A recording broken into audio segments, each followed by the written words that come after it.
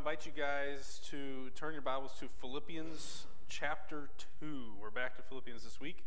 We'll be looking at the first 4 verses. So Bill Warner asked me before the service today, is it easier or harder to preach a short passage or a longer passage? I don't know. We're going to find out. So really a great passage here before us, one that you have probably heard and maybe even memorized at some point in your life, but it's a really great encouragement from Paul. Before we get there, while you're turning, I have always been fascinated by World War II. I love to watch movies about World War II, documentaries about World War II.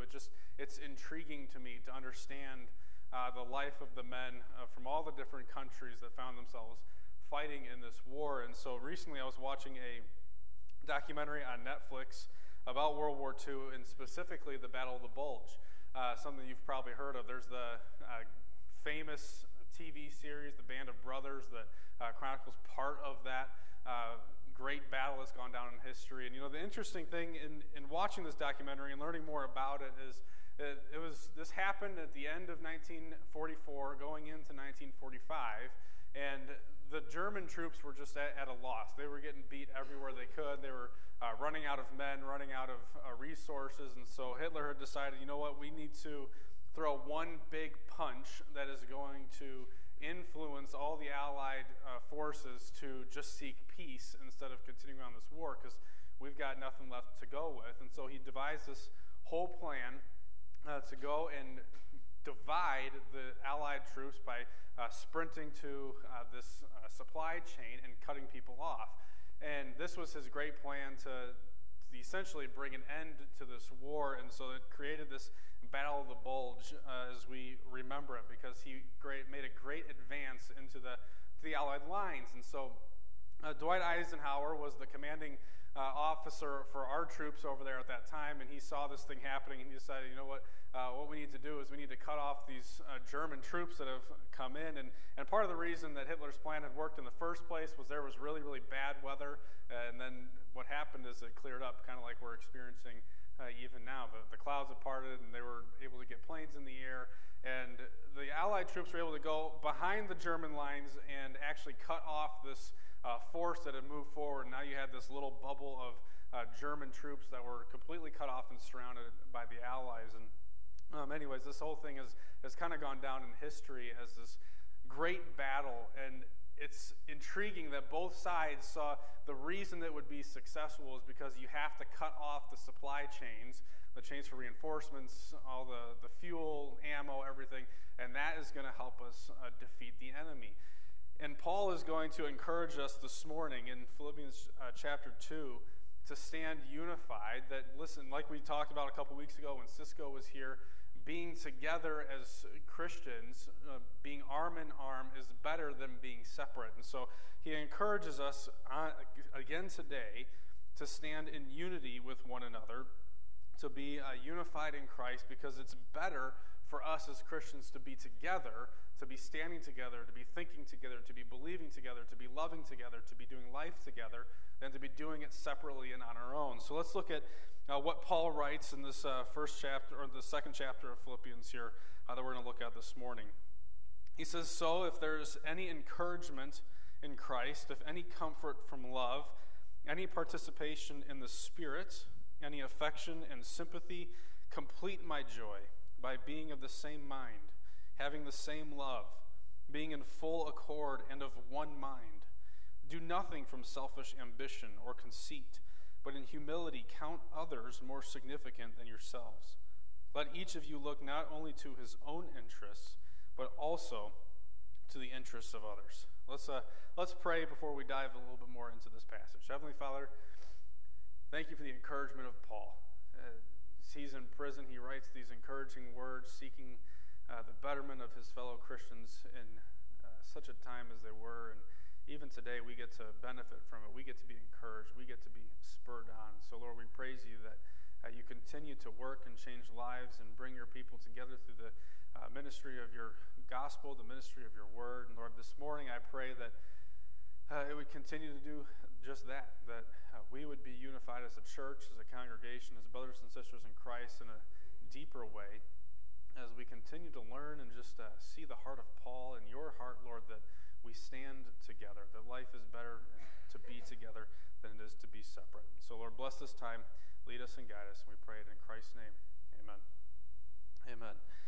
Well, if I remember anything from the teaching or my education and being taught how to study the scriptures, it came when I was a sophomore in high school at Aurora Christian, and there was a man named Don Davidson who taught a Bible class for boys at the time, and what we did, we studied the book of 1 Corinthians, and I remember this, I always remember it, and it's not just him that says it, but if there is a therefore, you need to find out what it's there for, right? You've heard it too. It's an important thing, and our passage this morning starts out by saying so, or you could also translate so as therefore, if there is any encouragement in Christ. And so in order to take a jump start and accurately understand the verses that are put before us today, so we need to look back at what we've talked about and understand the context that we're coming in on. Paul is writing this and saying if you're going to have any encouragement in Christ, if you're going to stand together, do it in light of the fact that you're living your life in a manner worthy of the gospel. You see that back in chapter 1, verse 27. And then as you go through those final verses that Cisco preached on not long ago, we see that Paul's heart is that they stand firm even though they're being opposed by the gospel of Jesus, or opposed by their opponents who are against the gospel of Jesus Christ. They're facing this opposition. He's saying, listen, in this opposition, you need to stand together and link arms, be together in this whole work. So, now if you have any encouragement in Christ, now if you have any participation, any comfort from love, stand together. Again, he's making this a huge point in what he's talking about. So as we embark on this study and we look at the outline that we've got for this morning that we're going to work through, we need to look at it in light of spiritual opposition. In light of spiritual opposition, Paul teaches us to strive for unity by outlining first the fuel for unity. The fuel for unity. We start out in the first verse here, and he says, so if, and our English translations would say it this way, so if there is any encouragement in Christ, any comfort from love, but in the Greek translations, Paul's saying, if there is an encouragement in Christ, if there's any comfort from love, if there's any participation in the Spirit, if there's any affection and sympathy. And when he's talking of these ifs, we think of the possibility of them existing. If there's a encouragement in Christ, as if, well, maybe you have encouragement in Christ, maybe you don't, but that's not how Paul's using this. It would be as if I were to stand here and say, if you are an American, understanding that we are Americans, we are American citizens, this is a true statement of us, and that's what Paul is saying.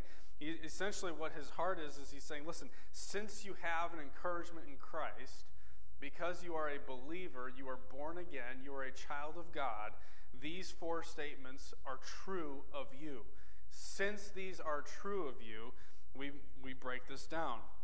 So you could translate it, since you have an encouragement of Christ, and what Paul's saying here is remembering that the Philippians are suffering for the sake of Christ, for the sake of the ministry of the gospel. The encouragement that they would have in Jesus is not that they are suffering alone, but that their Savior, whom they love, whom they worship, whom they follow, has suffered as they are, and to an even greater extent.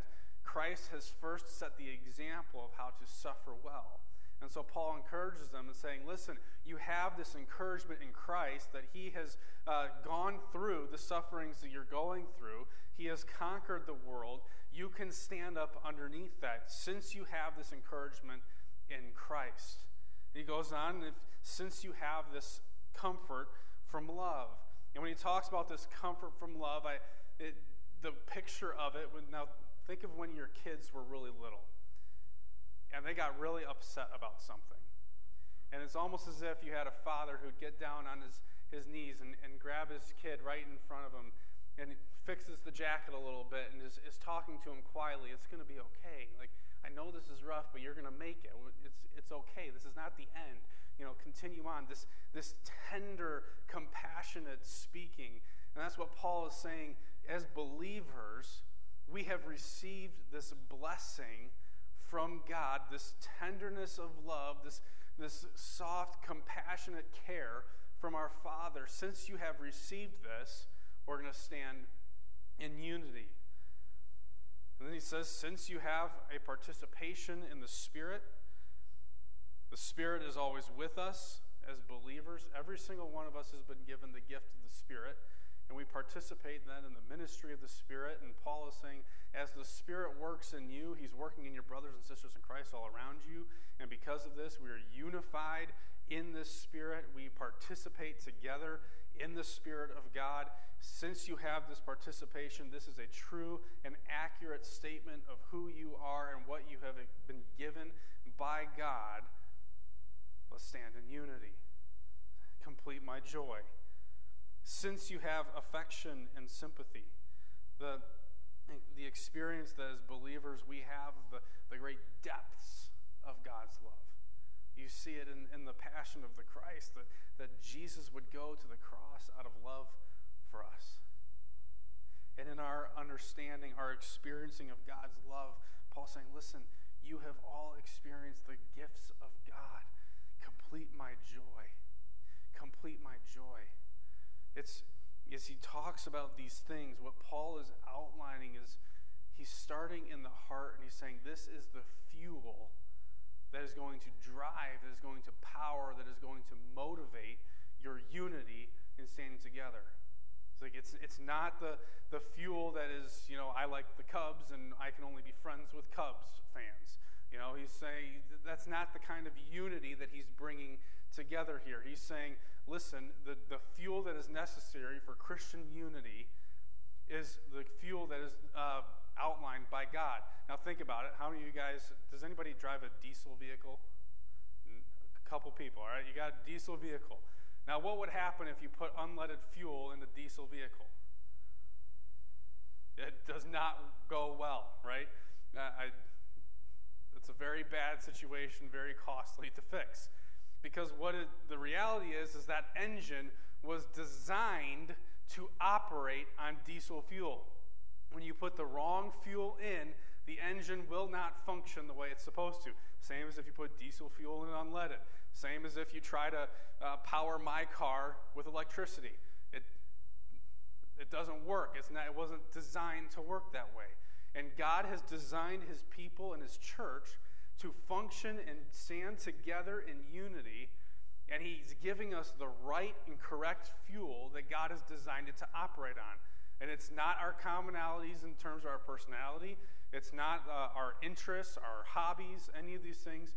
God is saying the fuel that is needed to power and motivate your unity as believers is the blessings and gifts that have come from God. It is our unity in the Spirit, in Christ, that binds us together in an inseparable way. And so Paul is saying, since these things are true of you, since God has given you these blessings, live out of those blessings. God is not coming and saying, hey, if you do A, B, and C, if you live unified, I will go and bless you. God is saying, I have blessed you greatly. Now go and live in unity. Our unity comes from that fuel of what God has already done for us. And so Paul outlines this at the very beginning as he's encouraging these people to stand arm in arm in the midst of their suffering, be unified, because remember the blessings that God has given you. Remember the blessings that God has given you, the great gifts that God has given.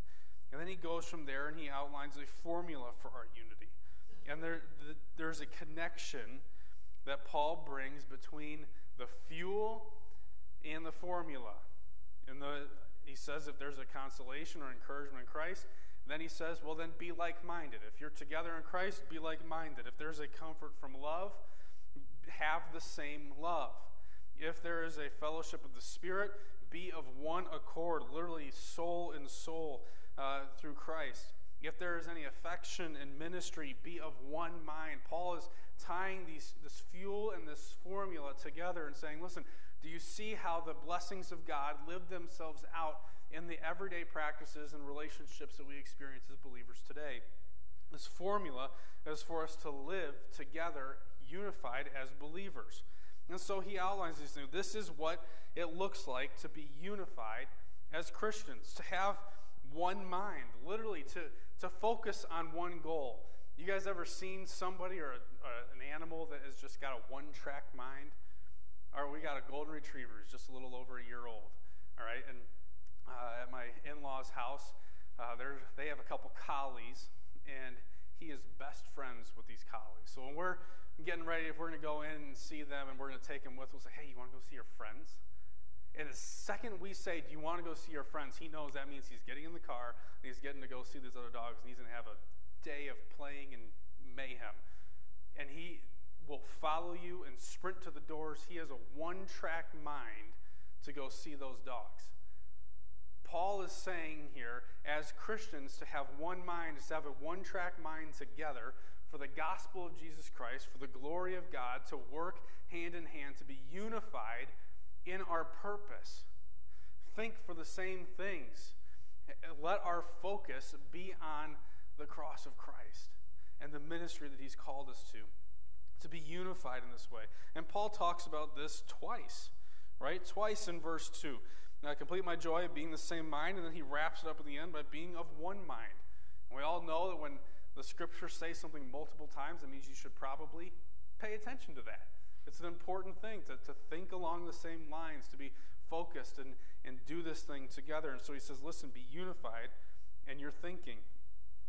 Then he says to be of one love, to be of one love, to share the love of God with one another. And you know what? You know how hard that can be at times? It's a very Christianese thing to talk about sharing God's love for one another. But God's love for you, think for a second of the depths of God's love for you. That despite us turning from him so much, despite us living as enemies of God before he saved us, he loved you so much that he sent his son to the cross. Now that means when you look to that person to your left or right, that you will go to the nth degree to love them and share God's love with them. That even though they may just tick you off sometimes, they might offend you, they might let you down, you are going to love them no matter what. That to share in God's love for one another, to be unified in this love. I think a great picture of this is as we grow closer in our relationship with God, as we spend time with him, we come to greater understandings, we are sharing that with other people. I always find that for me, some of the greatest things that I can share with others are what God is currently teaching me in life. And you could probably agree with the same thing. As God's teaching you something, you're excited almost in a sense to share that with somebody else. Man, I just learned this. Can you believe how cool that is? Or I came to this deeper understanding of something that I've maybe known all my life, but for some reason right now it just kind of clicked, and you get excited about that. And you share it with someone, and it's an encouragement to them, like, oh, maybe they didn't think of it that way, or they get to see God doing a great work in your life, and it's an encouragement, and you're sharing in the love of God for one another. And then part of this formula that Paul outlines is that we're to be of full accord. Full of accord. Now, this is where your cheesy Christian jokes come out, that to be a disciple of Jesus Christ is to drive a Honda or something like that, because we got to be of one accord, a big accord, and jam everybody in there, But literally, Paul is saying here that if you were to translate it, literally is to be soul in soul. To the depths of who you are, to be united with the people around you in Christ, that you literally have the same heartbeat in a sense. Your hearts beat to the same tune. We are working together from the innermost parts of our being, unified in this. That's a tough thing to do. That's a really, really hard thing to do at times. And I'm not a music person, so Tom, you might correct me with this. All right, I did a little Googling, but I could be wrong. All right, I've heard that it's impossible to tune two pianos to each other at the same time. Am I right on that? Or it's very, very hard to do? Yeah, you have to tune one piano and then you tune the other. Yes. All right, so what I read is that if you have one of those electronic tuner things, it can be easy. When you tune them to something common, then they can be in tune with each other. But if you're trying to tune at the same time with one another, you can't make that happen. And so I'm going out on a limb here because this is not my field of expertise. But this is the heartbeat of what Paul is saying here, is to be tuned together to one thing. That it's not that we tune things to my heartbeat. It's not that we tune things to Tom Schatzberger's heartbeat or to Bill Griffith's heartbeat, and then we got to be just like them. But as we come in tune to the heartbeat and mission and passion of Jesus Christ, and I'm getting closer to the passion of the Christ, you are, and we're all doing this together, then we will be unified in the heart of Jesus with our sole purpose for living here on earth, that we will live in unity with one another. will live in unity with one another. It's a beautiful picture of doing life together in purpose. Doing life together in purpose. And you think back to even, I think of the soldiers that were maybe battling in that Battle of the Bulge, right? Or throughout the wars of history. And their heartbeats are, in a sense, drawn together for the sake of saving the person next to them, to stay alive, the same cause of victory that they're working towards. It's the idea of being unified. I cannot do this alone. I have to be hand in hand, arm in arm, covering someone else's back and working together for the sake of the gospel. And so Paul has given us this fuel that he says this is what is necessary in order for you to live out this unity. You can't do it by your own power, your own will strength. You can't do it by your commonalities. And then he gives this super high standard of this is what unity in the church looks like. And you look at it and you're like, that is nearly unachievable apart from Christ. And so he goes on then at the end and he gives us a function for the unity, a function for the unity. He goes and essentially he's saying, listen, this is what the unity looks like, that you're in verse 2. Verses 3 and 4, he's outlining this is how we do it. This is how it's done. Do nothing from selfish ambition or conceit, but in humility count others more significant than yourselves. Let each of you look not only to his own interests, but also to the interests of others. Let each of you look not only to his own interests, but also the interests of others. And so Paul speaks of this selfish ambition. Don't do anything out of selfish ambition. What is he talking about, this selfish ambition, the glory of self? He say, Jeremy, you're not going to go preach on a Sunday morning for selfish ambition that people in the church are going to look at you and say, wow, look at Jeremy, pat him on the back and say, you're such a great guy. If that's my motivation for preaching, I am doing it out of the wrong motivations. You're not serving in the ministries you're serving in, doing anything in life that you're doing for your own glory and recognition. That is doing it out of selfish ambition. But he says, as Christians, to achieve this unity, you're not working for yourself. You are working for the betterment of the group. You are working for the sake of others, and you are working to serve Christ, that he alone would receive glory. I think of Jesus, his teaching in the Sermon on the Mount, to let our light so shine before men. Why? So they would see our good works and pat us on the back? No. They would see our good works and glorify our Father who's in heaven. Our heartbeat, the glory of God. Don't do anything out of selfish ambition. It says do nothing out of conceit. Do nothing out of conceit. And what he's talking about here is unfounded confidence.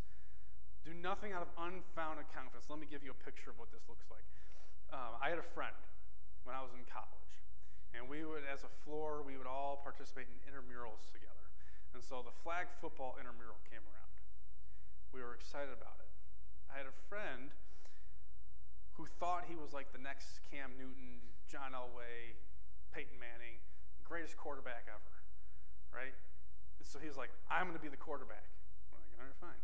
You be the quarterback. Let's go. Well, we go out, and we have our first game. We get slaughtered. I don't think we completed one pass. We couldn't move the ball. It was frustrating, right? And you're playing for fun. You're going to intramurals. You're playing for fun, and we're getting irritated. We're like, this is not working. This isn't working. So we're like, we talked to him. He's like, no, I really, I'm the guy for the job. I'll be the quarterback. He's like, all right. Week 2 comes around. We get to play another game. Same old story. Like, this is just not right anymore. This is not okay.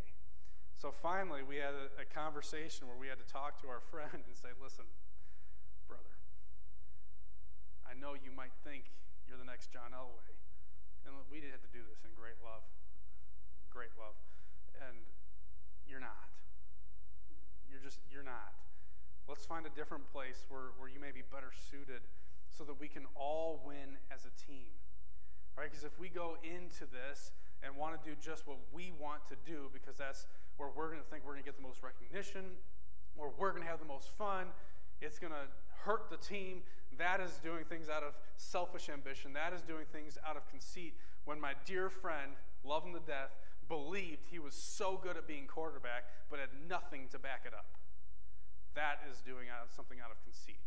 Believing that you are the greatest, you have all the skills, the full package, and you've got nothing to back it up. And so when we boil this down to our Christian life, this is a poison at times in the church. That we believe that we have the power and strength and ability to do what God has called us to do by ourselves, on our own strength, on our own terms. And to neglect the grace and mercy of God and the participation of the Spirit that we walk in, that He is at work in us, He is bearing fruit in our lives, He is leading, He is guiding, He is equipping, to the point that we could say, listen, the gifts that I have are not of myself, but they are a gift from God. They are a gift from God that we can humbly say, I have a gift in music. I have a gift in leading. I have a gift in caring for people, whatever it may be. Maybe it's teaching. I love to teach kids, and God has gifted me in that. To be humble is to recognize I have a gift. You can be humble and say, God has gifted me in this way, but the humility is to say that I didn't come up with it myself. God has given it to me. God has given it to me. So do nothing out of selfish ambition or conceit. And he goes on and says, this is done by humbling ourselves. In humility, count others more significant than yourselves. I have to confess, we were talking earlier about family, right, in sermons. Well, I'm going to do it anyways. Okay. I have been blessed with a great marriage with Bree, and we have been able to avoid a lot of conflicts in our marriage, and I believe it to my heart that this is the reason why. She's always looking out for my best. She's willing to put herself second to put me first. And you know what that makes me want to do? Put her first and put myself second. And so there are times where, you know what, you make the sacrifice and you say, all right, you know what, I'm going to let her go do whatever it is that she wants to do, get whatever it is she wants to get, whatever the situation may be, because she is so gracious and good to me, I want to bless her as well. And you have this relationship of this going back and forth, and it binds you together in a way that you cannot communicate to other people. I believe this is a blessing in your marriages. This is a blessing in the church, that if we were to look out for the interests of others, as Paul is saying, before we look after the interests of ourselves, it is amazing at how your interests and your needs are going to be covered. I, most of the time, am not the first person to bring up something that I need in my life. Bree does it. She'll bring it up because she is aware of it and she's looking out for my needs. She is living an example of what this looks like, to look after somebody else's needs before their own. I believe this is a beautiful, beautiful picture of what this community of believers is supposed to look like. And we live in a culture today that says, look out for yourself first, and then if you've got anything left over, then bless somebody else. Self first, then others. But imagine with me for a second that in a church the size of ours, that we are all looking out for the needs of somebody else. Now, do you know what happens if we are all looking out for somebody else's needs? What is somebody else doing? Looking out for your needs. So we live in this struggle between the world saying, you first, then others, and what God is saying, the deepest unity that He has designed us to live in through the power of His Spirit, through the blood of Jesus Christ, is that we would look out for one another's needs, encourage, support, help each other before we even look after our own. And the blessing that would be to have somebody caring for you. You ever have someone who just comes up and is like, how are you doing? And like genuinely wants to know, genuinely cares when you explain what's going on in life. And just the encouragement that is, you're like, I'm feeling a little bit better now just because someone cared for a minute. It's a beautiful thing. It's a beautiful thing. I would imagine to illustrate this idea in some ways, imagine yourself being in a room. You ever go to one of those rooms or a maze, like those mirror mazes, and you have no idea what's what? I love watching videos of people running through those where they're just like, That's the exit. Dead sprint right into a mirror. And you feel bad that you're laughing, but you almost can't help it. Imagine being in a room full of mirrors. That's almost what it's like to say, let me look after myself. I'm going to look at myself first, examine my own needs. But I think what Paul is saying here, what God is encouraging us to do, is rather than putting ourselves in a room of mirrors where we're looking after us, is that we put ourselves in a room of windows where we're able to see out to the others around us on a continual basis. And you know what is necessary to do this? Is to be rubbing shoulders with other believers. Doing life with somebody. And to do this, we have to be honest and open with each other where our needs are. Where our needs are. Nobody can help me. Nobody can look after my needs if I am not willing and humble enough to vocalize and share what my needs are. If I am too full of pride, be it for whatever reason it is, and I'm going to be honest with you guys, this is a huge struggle for your pastor. I hate asking for help because I do not like to burden people. My problems should not be your problems. And Paul says, no, listen, we need to share each other's burdens. We need to look after each other's needs. And the only way that you're going to be able to look after my needs is if I say something about them and say, listen, I'm struggling here. Could you please be praying for me? Can you help me out? We have to be willing to be a little vulnerable with each other to help share in each other's burdens, to help minister to each other. What a blessing it is when somebody comes and ministers to you. And what a blessing it is when you get to go alongside somebody else and be a blessing to them, to minister to them in their times of needs, and what it is that they are in desperate need of in that moment, be it big or be it small. Now remember, these Philippian Christians that Paul is writing to, they are being persecuted for their faith. And so imagine that persecution, that pressure that's coming in on you because of your faith, it has a great capacity or power to cause you to become so self-absorbed. What is happening to me right now? And this is the circumstance that Paul is writing and saying, don't look after your own needs. Help your brother. He's going through something. Lend a helping hand. Support each other in this. Support each other in this. And I believe that Paul's heart here is not coming after these Philippians and being like, you guys are so disunified, you are so divided right now that we have major problems, you need to fix this. I almost get the sense from Paul that it's a little bit more of a precautionary teaching here, saying, listen, I know you're going through these struggles, and these struggles could be harmful for you. So make sure you're standing arm in arm. Make sure you're standing together, because if you're not, that's going to divide your church. If not, it's going to split you guys up. It's going to cause divisions among you. You're going to have arguments with people. You're going to lose sight of what this mission is. And so please, in light of all these oppositions, keep your eyes focused on the cross of Christ. Please stand together in love with one another. Please put the other people first. Humbly submit yourself to other people's needs.